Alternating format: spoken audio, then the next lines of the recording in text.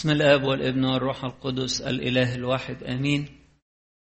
النهاردة بنعيد بالأحد الجديد أو أحد توما من الأعياد السيدية الصغرى، وبنسميه الأحد الجديد لأنه بيبتدي أسبوع جديد وبداية جديدة لشخص كان عايش في ظلمة وبقى أشرق عليه نور القيامة. دايما عارفين أن يوم الحد ده بنسميه اليوم الجديد لأنه اليوم الثامن في الأسبوع، رقم 8 يشير للحياة الجديدة أو للأبدية. فبعد ما بتخلص الفترة الزمنية، الوحدة الزمنية بتاعتنا اللي هي الأسبوع 7 أيام، يبتدي اليوم الثامن ده نسميه اليوم الجديد أو الحياة الجديدة. وطبعا النهاردة الثامن يوم من القيامة، فهو يعني يوم جديد وأحد جديد، وفي تجديد أيضا للنفوس اللي هي فاتتها إن هي تتلامس مع القيامة. زي ما قلنا قبل كده أن القيامة خبرة شخصية، ما ينفعش يبقى مجرد خبر بنسمع بيه، ما ينفعش، لازم يكون فيه خبرة شخصية مع المسيح القائم. القيامة حقيقة. أول حاجة عايز أقولها إن القيامة حقيقة، ما هياش مجرد أخبار مضللة أو هلاوس ناس فكرت فيها. وشفنا كويس قوي إن التلاميذ والمريمات وكل الناس اللي هم كانوا أتباع ربنا يسوع المسيح ما كانوش في ذهنهم القيامة. بالعكس، المريمات رايحين عشان يحطوا حنوط وبيدوروا على اللي يدحرج الحجر، والتلاميذ خايفين وقافلين على نفسهم، واللي سمع مش مصدق ورايح يشوف بنفسه. والتلاميذ دول ما كانوش سذج للدرجة إن هم يصدقوا أي كلمة. القيامة حقيقة مش إشاعة ومش مجرد هلاوس. نقطة مهمة كمان إن السيد المسيح أصر أن يظهر نفسه، مع إن القيامة ليست من هذا العالم، حدث فوق مستوى الزمن وفوق مستوى الطبيعة البشرية، ولكن السيد المسيح حرص على إنه يظهر نفسه للتلاميذ وإن هم يلمسوه من أول مرة من غير ما يطلبوا. يعني يقول كده في عشية القيامة في نفس اليوم الحد اللي فات، راح دخل لهم في العلية وهم قافلين على نفسهم، وقال لهم تعالوا حطوا ايديكم في جنبي، تعالوا شوفوا الجروح بتاعتي. أصر إن هم يتلامسوا معاه. وفي إنجيل لوقا إصحاح 24 يقول إن هو قال لهم في أكل عندكم؟ هاتوا لي ناكل سوا، عشان يأكد لهم إن هو مع إنه جسد القيامة مش محتاج يأكل، لكن عشان يأكد لهم حقيقة القيامة. كان عندهم سمك مشوي وعسل وأكل معهم. فالقيامة حقيقة، والسيد المسيح أصر إن هو يظهرها للتلاميذ. فالمسيحية ديانة واقعية، ما هياش يعني خيالات، على الرغم من إن هي بترفعنا فوق الطبيعة. قيامة المسيح جددت البشرية ورفعتها فوق مستوى العالم ده، فوق مستوى الماديات اللي بتغرق الناس والشهوات وحب المال وحب السيطرة والاسم والشهرة والحاجات اللي مغرقة الناس جواها ومعيشاها في ظلمة. والنهاردة لما بتروح من الناس بينزعجوا جدا، يقول العالم هيخلص ولا ايه؟ ثم يخلص. ده في صلوة كانت موجودة في الليتورجيات زمان بتقول تعالى يا رب ولينتهي العالم. ولاد ربنا دايما بيقولوا له امين، تعالى ايها الرب يسوع، الرب قريب، الرب آت. ما يخلص. هو احنا حاطين رجائنا فيه؟ اللي حاطط رجائه فيه النهارده رجائه بيتهز. يقول لك كل حاجه انهارت، الفلوس بتاعتنا اللي كانت في البورصه راحت، البيزنس وقف، الدنيا ماتت. اللي حاطط رجائه في العالم يتهز، واللي حاطط رجائه في المسيح يبقى فوق مستوى الحاجات دي، يبقى دايما فرحان، دايما في ثقة وفي ثبات، لأن في علاقة حية بينه وبين المسيح القائم اللي غلب الموت. ثقوا أنا قد غلبت العالم. المسيحية ديانة واقعية حتى وإن كانت بترفعنا فوق مستوى الطبيعة وفوق مستوى الاضطرابات اللي موجودة في العالم من البداية، من بعد السقوط. وفي اضطرابات، في مشاكل، في أمة تقوم على أمة، وفي مملكة بتقوم على مملكة، وفي زلازل، وفي أوبئة، وفي مجاعات. دي كلها اضطرابات، يمكن بتزيد شوية في الأيام الأخيرة لما الشيطان يهيج زيادة، لكن هي موجودة.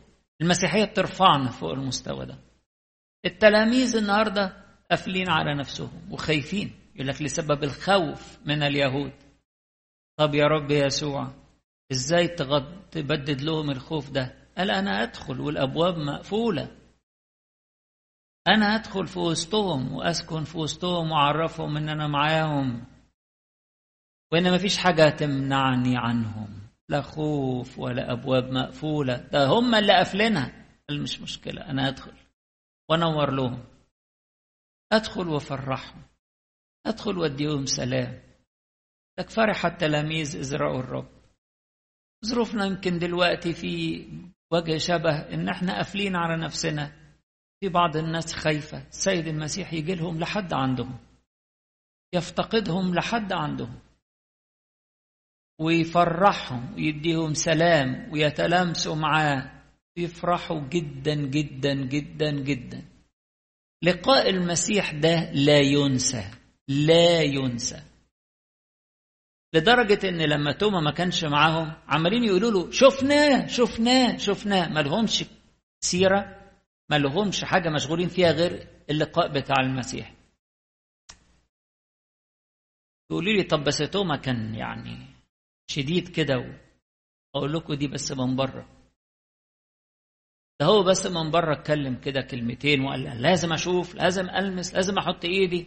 ده بس بيتكلم كده من بره، لكن هو من جواه بائس جدا جدا.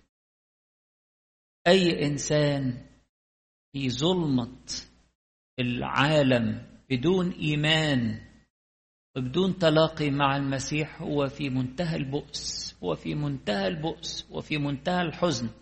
بيغطي على البؤس والحزن بالكلام بقى. هات لي اثباتات، انا عايز اشوفه، لازم المس بايدي، يجي لي لحد هنا. يقعد يقول كلام زي كده. ده بيغطي على البؤس اللي هو فيه. توما كان في منتهى الضعف. توما كان وهو في ظلمة عدم الإيمان أو في ضعف الإيمان كان تعبان جدا جدا. أنا مش عارف ده كان بينام الليل إزاي، تعبان جدا. كل إنسان بعيد عن نور المسيح وعن نور القيامة تعبان جدا، بائس فعلا بائس. مهما حاول يغطي على البؤس بتاعه ده بشوية كلام وبإظهار إنه هو بيفهم وإظهار إنه هو عايز إثباتات حقيقية، لازم يلمس بنفسه، لازم يحط إيده بنفسه ويديني براهين. ده بيغطي بس على الإيه؟ على البؤس اللي هو فيه، وعلى الحزن اللي هو فيه، وعلى القلق اللي هو فيه. ظلمة ظلمة، زي واحد في الضلمة كده بيتخبط. مفيش أمان، مفيش راحة، مفيش سلام، مفيش تعزية، بس يتكلم كده. طب يا رب يسوع أنت محب البشر، أنت اللي بتهتم بولادك، أنت اللي قلت خرافي لا يقدر أحد أن يخطفها من يدي. الناس اللي زي توما كده يا رب تعمل معاهم إيه؟ توما ده يا رب تعمل معاه إيه؟ هتسيبه كده يضيع زي ما في واحد راح وضاع؟ يعني هتسيب كمان ده يضيع؟ قال لا لا، لا يقدر أحد أن يخطف من يدي. له معاد، له معاد وهجيله وافتقده، له معاد وهجيله مخصوص وهديله اهتمام مخصوص وهظهر له مخصوص. النهاردة العيد بتاع حد توما ده عيد العناية الشخصية بكل واحد، عيد الاهتمام الشخصي من ربنا يسوع بكل إنسان. اهتمام شخصي، يروح له لحد عنده. تقول لي ده مرمي على سرير وعيان، يروح له لحد عنده. زي ما دخل كده لبنت ييروس لحد عندها وهي ميتة على السرير، لا زي ما دخل لحماة سمعان وهي بحمى شديدة على الفراش، يروح ويلتقي وينتهر الحمى ويقيمها فتقوم بنشاط وتخدم. اهتمام شخصي، راح مخصوص وفي اليوم المحدد برضه في أول الأسبوع، وكأنه بيأكد أن يوم الحد ده اليوم الجديد ده هذا هو اليوم الذي صنعه الرب فلنبتهج ونفرح فيه. عشان كده الكنيسة الأولى من بدايتها سمت هذا اليوم كيرياكي، يعني يوم الرب، ده بتاع ربنا، اليوم بتاع ربنا، يوم الحد ده بتاع ربنا. يتعمل فيه القداس كل أسبوع من أيام الرسل لحد النهاردة، وأضفنا طبعا قداسات بقت يومية، لكن ده يوم مميز جدا، ده يوم الرب كيرياكي. فراح لتوما في نفس اليوم ده برضه وقال له تعالى يا توما، الأول سلام لكم، سلام للكل، لكن أنا جاي مخصوص علشان أدي نعمة لتوما حبيبي. يعني أنت يا رب مش غضبان إن أنا ما كنتش مؤمن؟ يعني أنت مش زعلان مني وجاي تعاقبني؟ يعني أنت يا رب مش متضايق ومتنرفز عليا وجاي تقول لي تعالى هنا ولا حط ايديك عيب ما تعملش كده تاني، وجاي تقول لي عيب؟ ابدا ابدا ابدا. اب محب لاولاده وعارف ان هم ضعفاء، جاي يقدم حبه مخصوص لتوما، جاي يقدم نفسه ويكشف نفسه، يكشف حبه مخصوص لتوما. تعالى حبيبي تعالى، لا تكن غير مؤمن بل مؤمنا. أنا مرضاش أبدا أنك أنت تبقى عايش في الضلمة. تعالى اتلامس معي، تعالى دوق أنا بحبك قد إيه، تعالى شوف بنفسك. وهنا هقف بقى شوية عند ليه ربنا يسوع بيوريهم مثل هذه الجروح المميتة. جسمه كله كان مجروح، جسمه كله اتجلد، إكليل الشوك عوره بهدل وشه وبهدل راسه، جسمه كله كان فيه آثار. بس اشمعنى دول؟ المسامير والحربة حاجات تقيلة قوي، حاجات يعني صعبة، جروح مميتة. جرح المسمار ده قد ايه؟ حاجة صعبة. طب ليه يا رب بتقول لهم تعالوا شوفوا دول بالذات؟ حتى فكر كده، أول حاجة يتهيألي عايز يقول لهم شوفوا الجروح المميتة دي أنا تغلبت عليها. المسيح هزم الموت، انتصر وقام، مش مجرد متعور حاجة بسيطة كده، مش شوية جرح هنا وخدشة هنا ومطرح الجلد هنا، لا دي جروح مميتة المسيح هزمها وانتصر لحسابنا. الجروح دي بتمثل خطايانا اللي ضربت جنسنا البشري، ضربته في كل حتة، بهدلت البني آدم. الخطية لطشت في البني آدم، موتته. السيد المسيح خدها عليه، أخذ الذي لنا، أخذ خطيتنا وموتنا وأعطانا حياته وغلب. خد الحاجات دي في جسده وداسها، خد كل الخطية والموت والآلام والجروح بتاعة الخطية، خدها في جسده وداسها وقام. وفضلت العلامات موجودة تؤكد قوته ونصرته على الموت، بالموت داس الموت. ثاني حاجة إن لم يتلامسوا مع هذه الجروح الصعبة جدا والمميتة، يتلامسوا مع حب باذل يفوق الوصف، حب لا يمكن أن يختفي، لا يمكن أن ينسى، لا يمكن أن ينسى. يفضل الجروح موجودة إلى الأبد، تؤكد حب إلى الأبد، محبة أبدية أحببتك لذلك أدمت لك الرحمة. يكلم أورشليم وكل نفس، محبة أبدية، حب لا ينسى.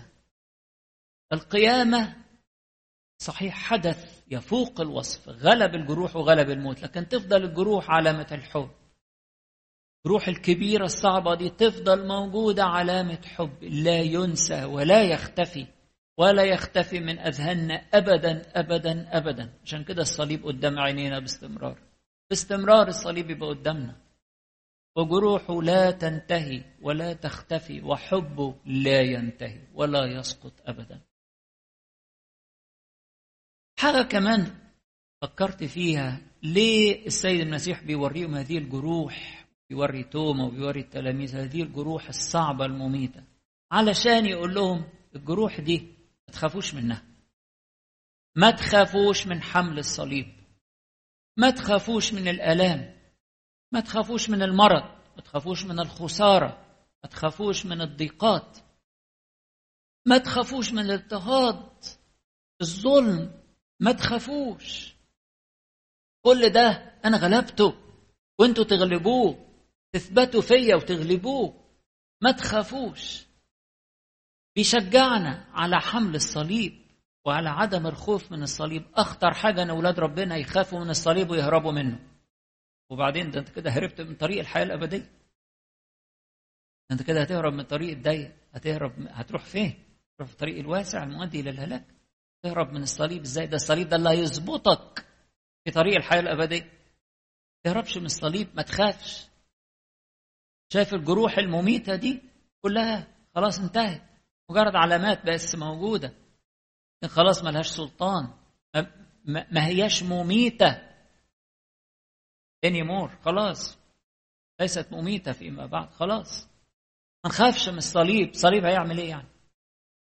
هنوصل بيه للموت، نحيا مع المسيح. إن كنا قد متنا معه فسنحيا أيضا معه، إن كنا نصبر فسنملك أيضا معه، زي ما القديس بولس الرسول بيقول في تيموثاوس الثانية الإصحاح الثاني.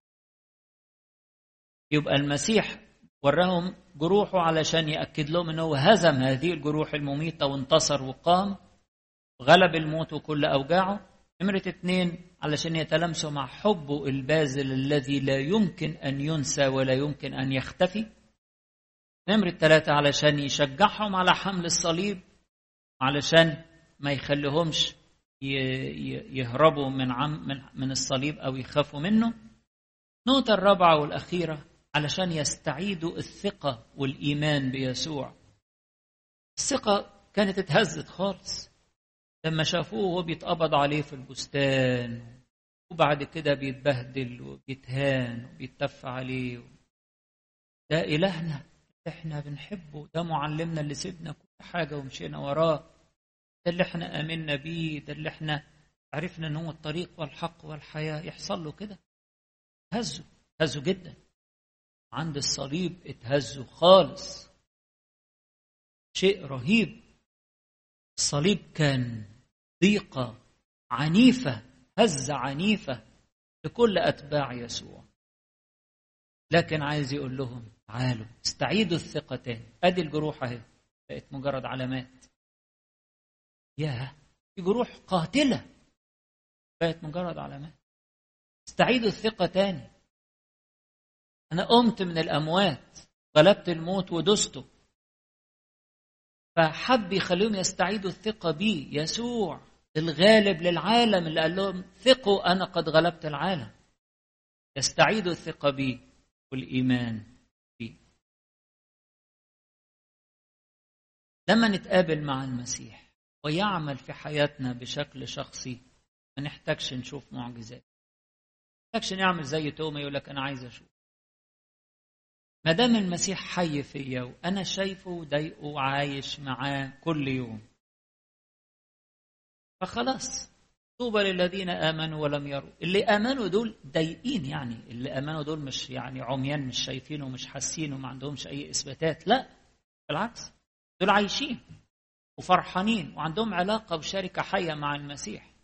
فبالنسبة لهم الحياة اللي هم عايشينها مع المسيح هي أعظم معجزة. مش مستنيين يشوفوا حاجة تظهر هنا ولا حاجة تظهر هنا ولا حلم ولا حاجة تنزل زيت ولا معجزة ظاهرة. دول عايشين مع المسيح كل يوم، بيحبوه، بيتمتعوا بيه، شايفينه في حياتهم ازاي بيستر، ازاي بيسند، ازاي بيقوي، ازاي بيعزي. شايفينه عايشين معاه. هتلاحظوا ان الست العذراء مستخبية في الأحداث.